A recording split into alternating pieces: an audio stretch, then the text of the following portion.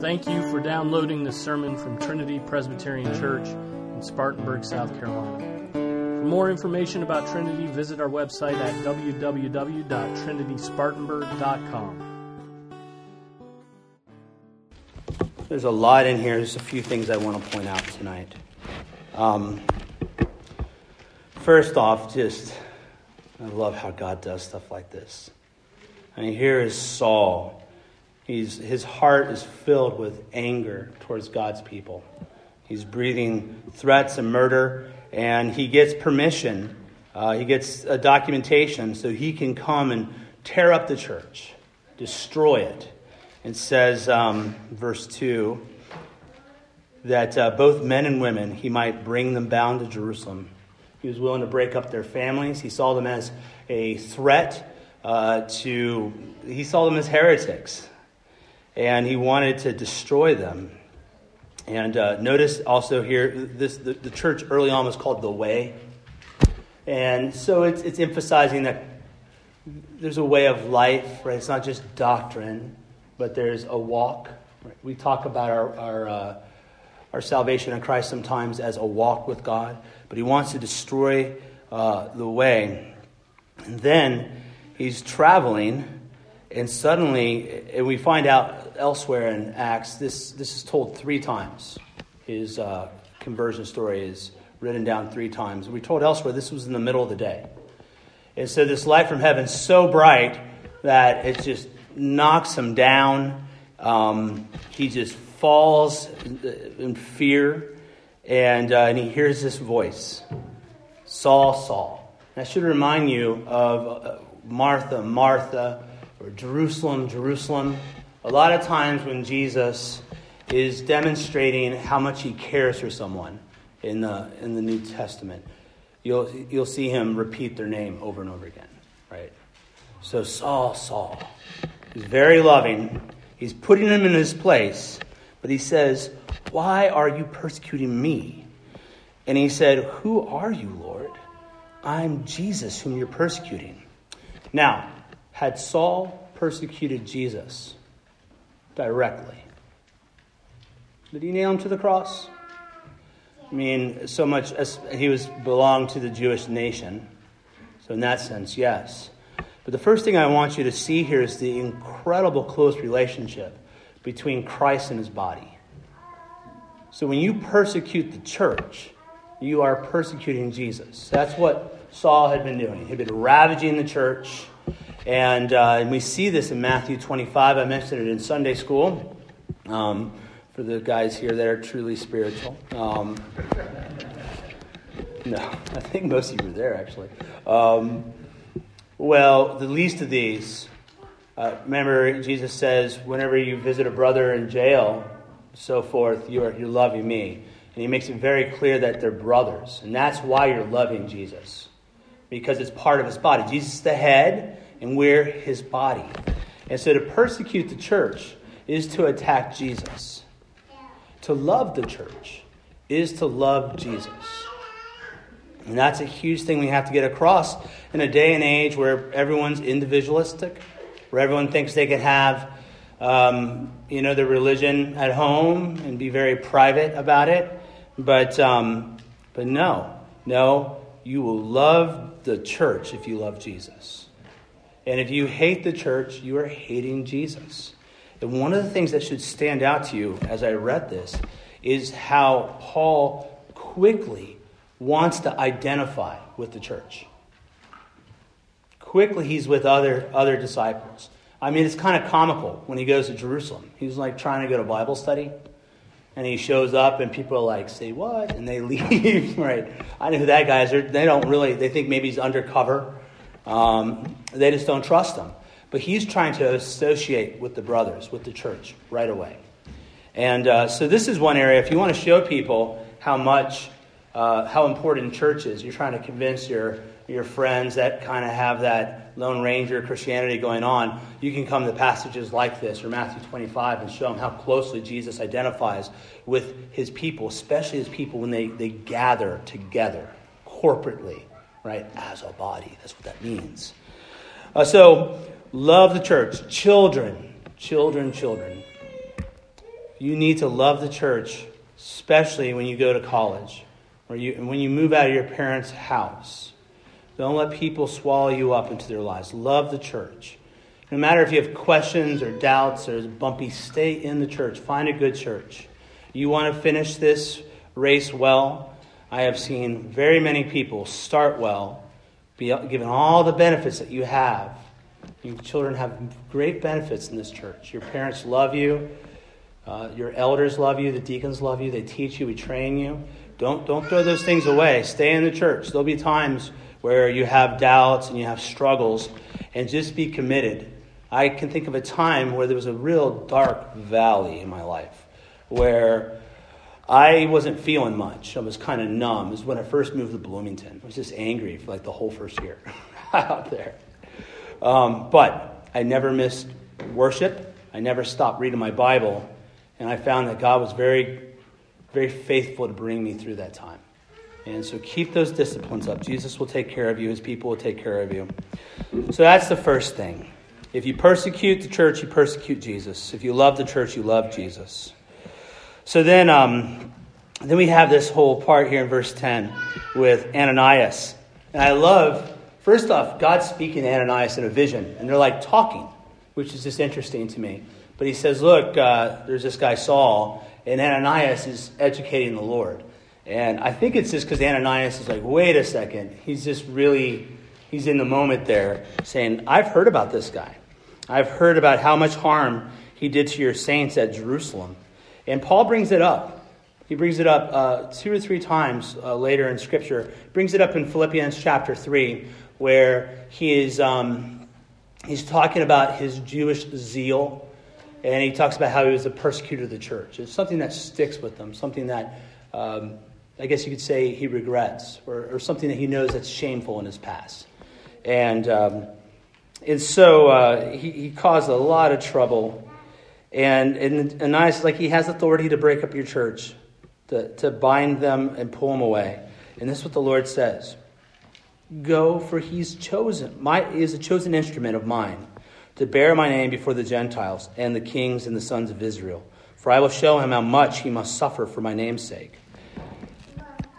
Saul, God doesn't choose Saul because he's a smart guy.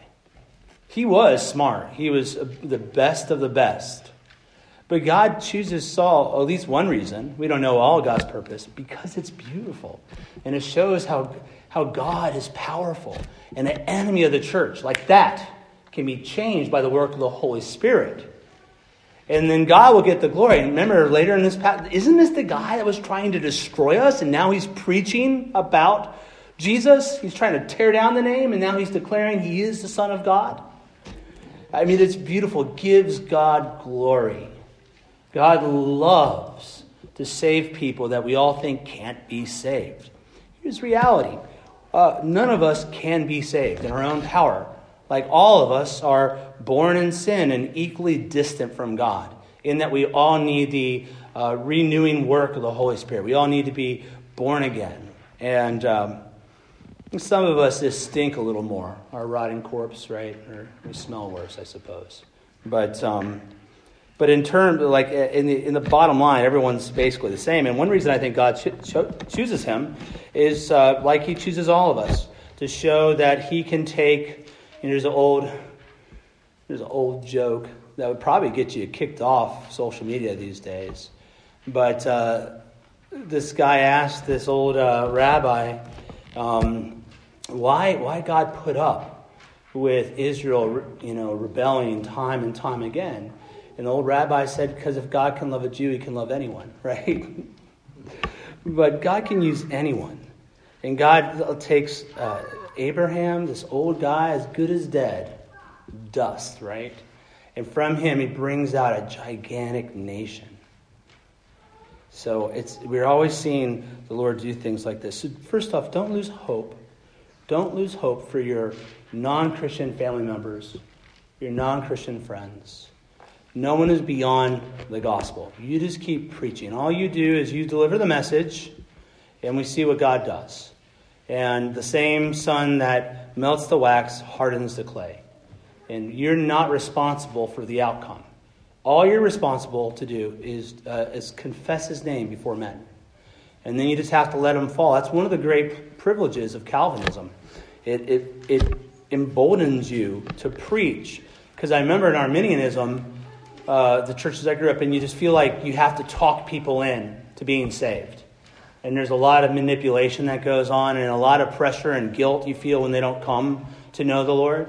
But when we know that God just works faithfully to the means of grace, you just declare it. You just tell them, this is the gospel. And sometimes it hardens them, and sometimes it softens them, and sometimes you haven't a clue what's going on. It just takes a while. It seems like there's nothing. But if God can save Saul, he can certainly save us, and hopefully he has, and he can save your friends. Also note that part of what he's going to do is suffer. He's going to suffer for my name's sake. And that's a great honor, to suffer for God. It's a great honor to suffer for the name of God. So we show this as we honor people that went out and fought for our country. Right? They go out and bear our name. They suffer for us, for our nation, for the glory of the nation, for our protection, all that. Well, it's a great honor that he would suffer like Jesus. And he talks about the fellowship of sufferings that we have with Christ. And we always have to remember that all who desire to live godly in Christ Jesus will suffer persecution. There's no way getting away from this. You know, right now in the nation, it's like a schizophrenic time. It's just super strange. You see really encouraging things over here and really terrible things over there. And, you know, will there be some sort of conservative revival that slows down the rot? Or is this just a little pump of the brakes and we're about to dive into crazy times? I don't know. But I know you need to be prepared to be persecuted. So put on the training wheels now.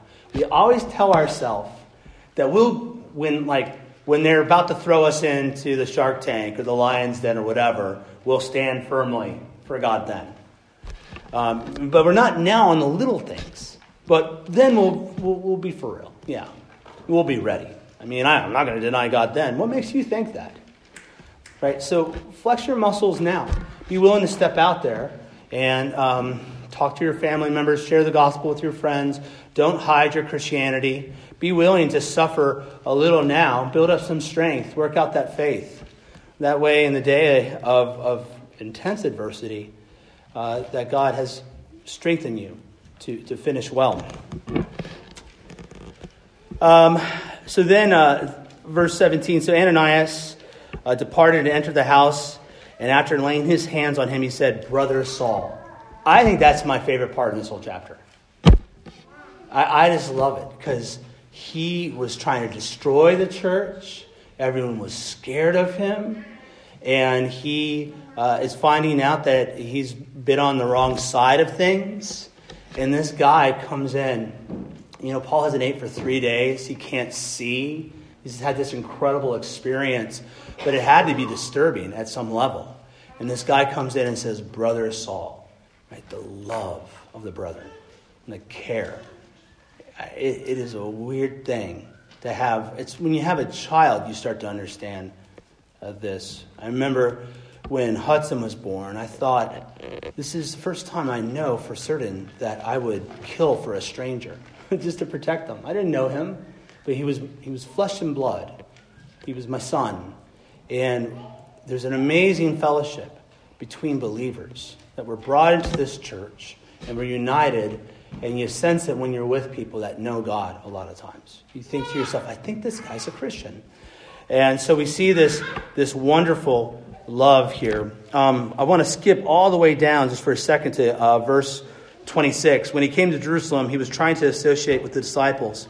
But they were all afraid of him, not believing that he was a disciple. But Barnabas took hold of him and brought him to the apostles and described to them how he had seen the Lord on the road and how he had talked to him and how at Damascus he had spoken out boldly in the name of Jesus. The thing I want to point out here is how important other men are in our walk with Christ. I was thinking about this the other day. Someone asked me how I knew all the things I knew, like I was some sort of genius.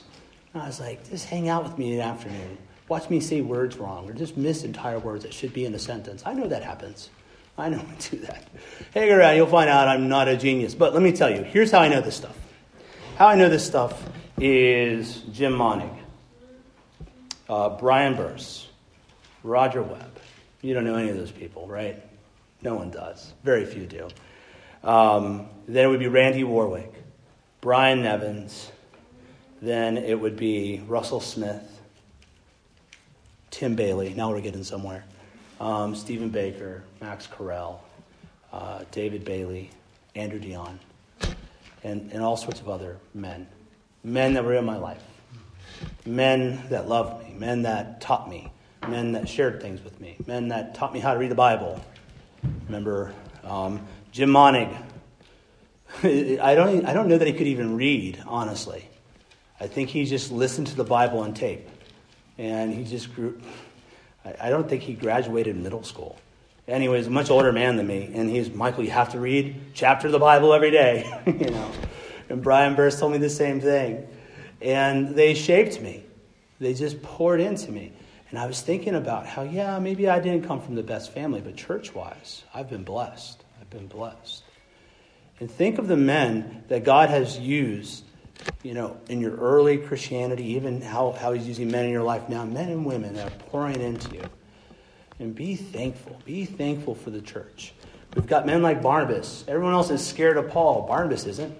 He's willing to get involved, and he gets involved. He says, this is who this guy is. Here's what's... No, you guys need to talk to this guy. And Ananias, brother Saul. The deep closeness of the church. How we need to be in each other's lives, making disciples of one another. Speaking to one another God's word all the time. Praying with one another. Let me give you a couple of challenges. Just practical ones on this. When someone tells you something terrible or difficult they're struggling with, offer to pray with them right then. I try to pray with people when they ask me to pray for them simply because there's a good chance I'll forget if we don't do it right away. And every time I tell my friend Eric something that's going wrong in my life, he says, let's pray. And it irritates me because I kind of just want to tell him what's wrong in my life and just keep going. But then he says, let's pray. And it right away centers me back on the Lord and reminds me what I should do. So that's one way you can be a help. Pray for one another. And when someone asks you how you're doing, if it's not too awkward, if service is about to start, just tell them the truth. It's been a kind of terrible week. And then when they say that, now you've started this. And you have to say, well, what's going on? And listen to them and interact with them, encourage them, give them something from God's word. We should be able to share God's word and not be obnoxious. What helps me? This verse has been helping me this week. One reason I preached to you this morning from Zechariah 4 was as I looked at the conditions of things, I was discouraged. So I had been reading Nehemiah and Ezra and all those, and they were encouraging to me and strengthening to me. So I thought, well, maybe this will be encouraging and strengthening to my church. And so have something from God's word to share with people and be willing to pray. Be like Ananias and Barnabas, invest in other people. So then also notice right after going to verse 19, 20 actually. Now for several days he was, wow, that is a weird break in my Bible. Now for several days he was with the disciples who were at Damascus, and immediately he began to proclaim Jesus in the synagogue, saying he is the Son of God. Right away. This is what I love about new Christians. I love when people first come to Christ and they just will not shut up. They're intense and it's beautiful.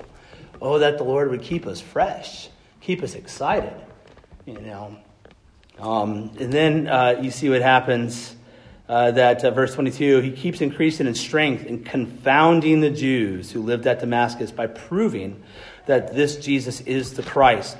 That word confounding, Luke likes to use it.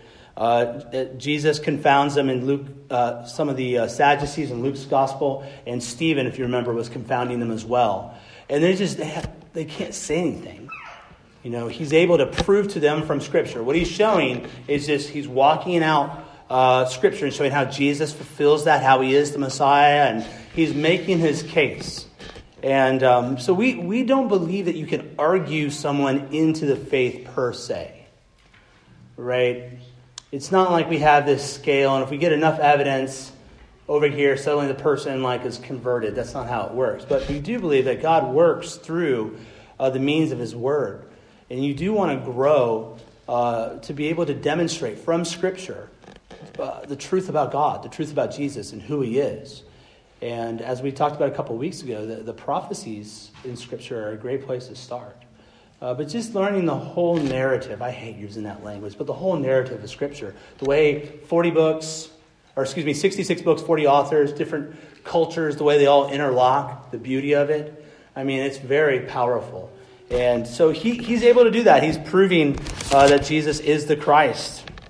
And then, so what do the Jews do? They want to join his church, right? No. They plot to do away with him. People hate the truth because they love their sin. And they have to create rationales to justify why they do what they do. And when we confront them with the truth, those rationales just disappear. And the fact that they're just rebels against God is laid bare. And no one likes being laid bare. And that is what he's doing as he proves to them that they are rebels against God. And so they want to put him to death. And you just got to come to terms with this. You're going to lose friends. You're going to be put at odds with family members if you continue to be faithful to God's word. There is no way to avoid conflict. So I would encourage you not to always go out looking for a fight. If you're faithful, especially in this day and age, it'll find you. It will find you. There's plenty of it. But it's a big part of what it means to be a Christian. We're at odds with the world. There's a cosmic battle that's been going on between rebellious man who wants to build up his own name, build his own kingdom, and the Lord, the King of Kings, his kingdom's coming in, and he's saying, bow a knee now or else.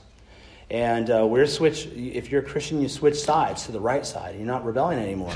But there is a battle happening, and you see it.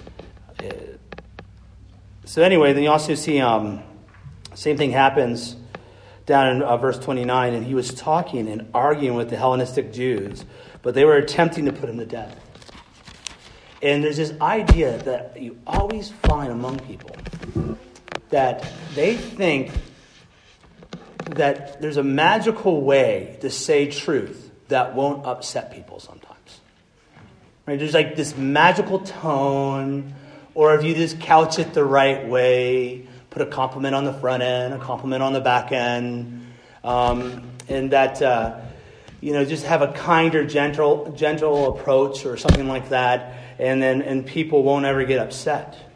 But all you got to do is just stop, just be warm in your tone and say the truth, and people still will get upset. And so don't hate pastors. Don't hate other Christians who are willing to make enemies. If everyone speaks well of you, you're probably a heretic. You judge men by their friends and their enemies both. You should have friends. Right? Paul did. He got friends pretty quick. It was a dicey relationship with Ananias at first, but Brother Saul. And then Barnabas. And so you should have friends. There's wonderful fellowship we have. And I think of some of the Christians I run into, people that visit your church and they have like 40 questions for you. And that's cool. But when they start getting into like homeschool curriculum and what exact exceptions we allow on the Sabbath, I start to know what I'm dealing with. And I'm a Sabbatarian, right? I very much am. And I can think of people that they have like 100 things you have to check off the box for them to join your church. And recently, in the last, we'll say 6 months, I had a conversation. And I said, so where have you been going? What church have you been at? This person described what they were looking for. And I knew in my head that didn't exist. That wasn't a real church. It was the church of his mind, right? Well, where have you been going? Well, that's the thing. We've had a hard time finding a church. And I said, have you considered it doesn't exist? And he was like, what? No, we're just going to keep going from church to church, as if that's good for him and his family. So look, we got to learn to argue and fight about the right things. And Paul, look what Paul's always preaching. He's always preaching Christ and him crucified. He's always preaching sin, repentance, grace. There is a primacy we need to have. And especially nowadays, we see people arguing about second tier all the way down to eighth tier sort of issues. And a friend of mine was telling me he was at a barbecue, and they were debating whether or not they'd let their daughter marry a dispensationalist. Sounds very Reformed Baptist to me. And he said, well, guys, honestly, I would let someone, I'd let a manly dispensationalist marry my daughter. A man who feared God and actually could lead her and would take care of that family. I'd let him marry my daughter way before I'd let some effeminate, Reformed Baptist that's confessional down the line. And I think he's understanding that you need to be able to make some use some discernment at this time in what we're going to be dividing over. And then at the end, you see, so the church throughout all Judea and Galilee and Samaria enjoyed peace, being built up and going on in the fear of the Lord, and in the comfort of the Holy Spirit, it continued to increase. So that's kind of a bookend, because this is following the martyrdom of Stephen and the persecution that spread the church out all throughout the region around Jerusalem and Israel. And so now there's this great peace. So God takes one of the key persecutors, converts him, humbles him, and puts him into the body. And now he's out there preaching the gospel, and the church is being built up. And since I've been even at this church, I've watched our church go through periods where every once in a while I think, I know it doesn't work this way. I'm like, it's been quiet for a while, so what's about to happen? You go through periods of conflict and peace, difficulty and peace. And God often grows us through these really painful challenges. And he does that to the church. And here is the church enjoying peace and being built up. That's what I like. What I see happening now that makes me very happy at Trinity is that there is a lot of peace and unity, and that allows for us to be built up in the Lord, to grow. And I want to exhort you to work very hard to maintain the bond of peace, to be thoughtful in what you fight over. What you fight over here, or what you fight over in meetings, it's not about falling in line. That's not what I'm saying. But it's just being thoughtful. Work to love one another, hear one another out, to import the best motives, to chew on something for a bit. And then God will bless us, and we'll continue to grow in him. So let's pray. Father, we thank you so much that you can save, that you're willing to save terrible people like us, terrible people like Saul. We haven't drug Christians off to jail, but we have despised your law. We have despised your goodness. We have despised your name. So we thank you that you have brought us into your family, and now we are bearers of your name. And we bring your name out into the world and declare your glory. We pray you would embolden us to do so, that we would be like Paul, that we would love the church, that we would be like Barnabas, that we would build up and encourage other Christians, and that we would be able to argue from Scripture and show that your Son is the Son of God, that Jesus is the Messiah. And we pray that would give this church great peace and build us up. In your Son's name we pray. Amen.